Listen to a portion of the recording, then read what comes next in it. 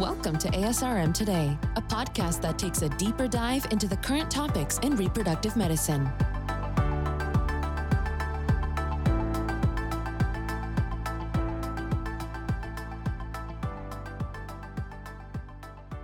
Hello, everyone. I'm Dr. Jeffrey Hayes, your host for this episode of ASRM Today. On this episode, we are speaking with Elise Powell from the ASRM Office of Public Affairs about the 2020 state policy changes that ASRM has been instrumental in. Welcome, Elise. Thanks for having me on, Jeff. Again, my name is Elise Powell, and I'm from ASRM's Office of Public Affairs. I, together with others here in our DC headquarters, have the privilege of working alongside our partners in the field to propose and advance state policies to support family building and access to reproductive care. So today I'm here to share a couple of recent victories on the state level that have been some much needed good news in the midst of everything that's going on related to COVID-19. So I'll start with some great news coming out of Colorado. On April 1st, Governor Jared Polis signed the Colorado Building Families Act, which will provide insurance coverage for infertility treatments, including IVF and fertility preservation, effective January 1, 2022. This new mandate is projected to affect about 1.2 million Coloradans. What was the extent of infertility coverage that existed prior to this new infertility mandate?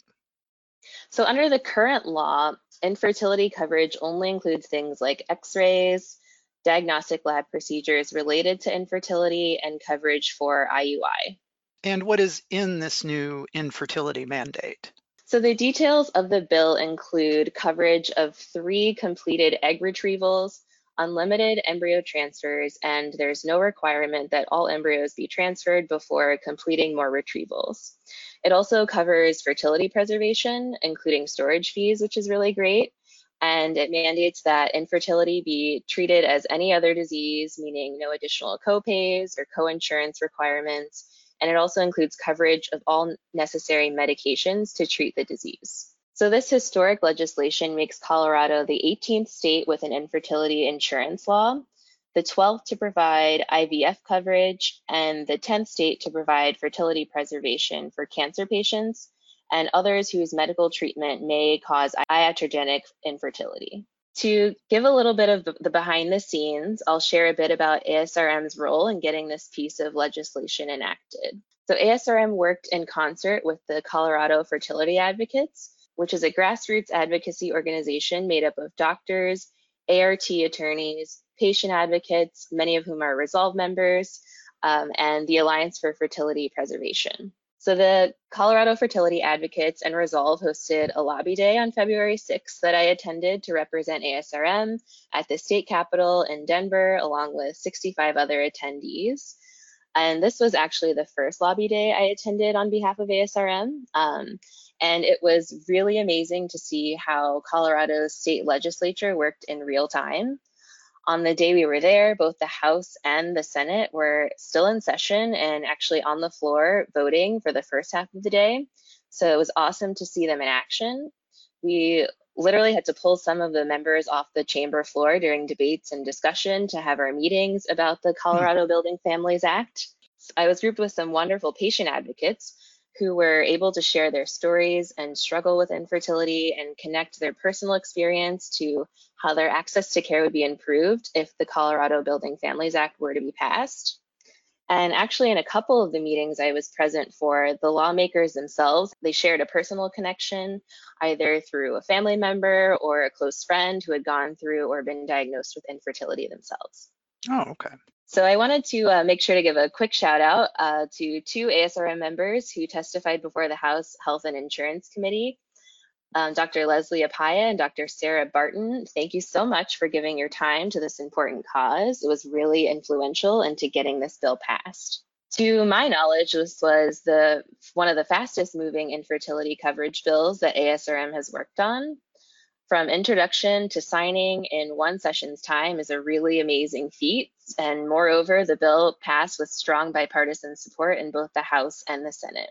So with all of that said, as is often the case when a new law is enacted, there are a few yet unknowns. As of right now, the large group market will be implementing coverage, as I said, on January 1st, 2022. And the small and individual markets will likely be on the same timeline. However, there are some ACA regulatory formalities that must be asked and answered by the Department of Health and Human Services, or HHS, before an implementation date can be confirmed. Still, this remains something to look forward to in this time of crisis, and I just want to make sure I mention that in the governor's bill signing statement, he said, quote, "This bill will help families have children in the wake of COVID-19 and is important for our state's future economic success," which I think is a really great way to summarize our efforts going forward. Next, I'd like to share a bit about our major win in New York State. On April 2nd, the New York legislature passed the state's annual budget, which included the Child Parent Security Act. And with its passage, it has overturned New York's longtime ban on gestational carrier contracts. Well, that's interesting. So now as we shift to New York, what were the laws on gestational surrogacy prior to the new 2020 law? Great question. So prior to this new law, New York, along with several other states, instituted its ban on gestational carrier agreements in the wake of the 1987 so-called Baby M case, which, as most of you are likely familiar with, was the first time a court chimed in on the issue of parentage in relation to surrogacy agreements. So up until now, under New York law, paid surrogacy is punishable by a fine. And while surrogacy arrangements were not viewed as criminal, such agreements were not legally binding or enforceable. And while only New York and Michigan ban all forms of compensated gestational surrogacy, most states do not have the kinds of protections for surrogates and intended parents that are included in the Child Parent Security Act. So by passing the Child Parent Security Act, or CPSA, New York joins 10 states and DC that have best practice laws legalizing and regulating compensated gestational surrogacy for intended parents, whether they are a married straight couple, a married gay couple, unmarried, or single, and whether they are biologically related to the child or not. Can you give, for those that don't know, can you give a little bit about this bill's background? Of course. So the Child Parent Security Act was sponsored by Senator Brad Hoylman and Assemblywoman Amy Paulin, and it was intended to modernize New York law to support and protect individuals and couples that rely on ART to build a family. And thanks to Governor Cuomo, who included this measure in his 2020 budget proposal, the CPSA was passed on April 3rd as part of the state's annual budget. In addition to a ban on surrogacy contracts, New York surprisingly also had no laws addressing the legal parentage of children conceived through egg or embryo donation. Under these antiquated laws, sperm and egg donors could be granted rights or given responsibilities that aren't intended, while intended parents and their children could be subjected to frightening uncertainty or forced into legal limbo. Also, non-biological parents could be subjected to an intrusive, expensive, and time-consuming second parent adoption process in order to secure legal parenthood in all instances. So with all this then, what does this new law mean for patients and providers? So the new law, at long last, legalizes compensated gestational carrier contracts or arrangements in New York State and clarifies parentage for intended children from gestational carriers and from donor eggs, sperm, and embryo. Can you give us some details of the new law? Sure. The Child Parent Security Act ensures that intended parents who enlist the help of a third party to conceive their child have a secure legal relationship with their child from the moment of birth. It also ensures the legalization of compensated gestational surrogacy agreements, establishing the strongest protections for surrogates of any state in the country.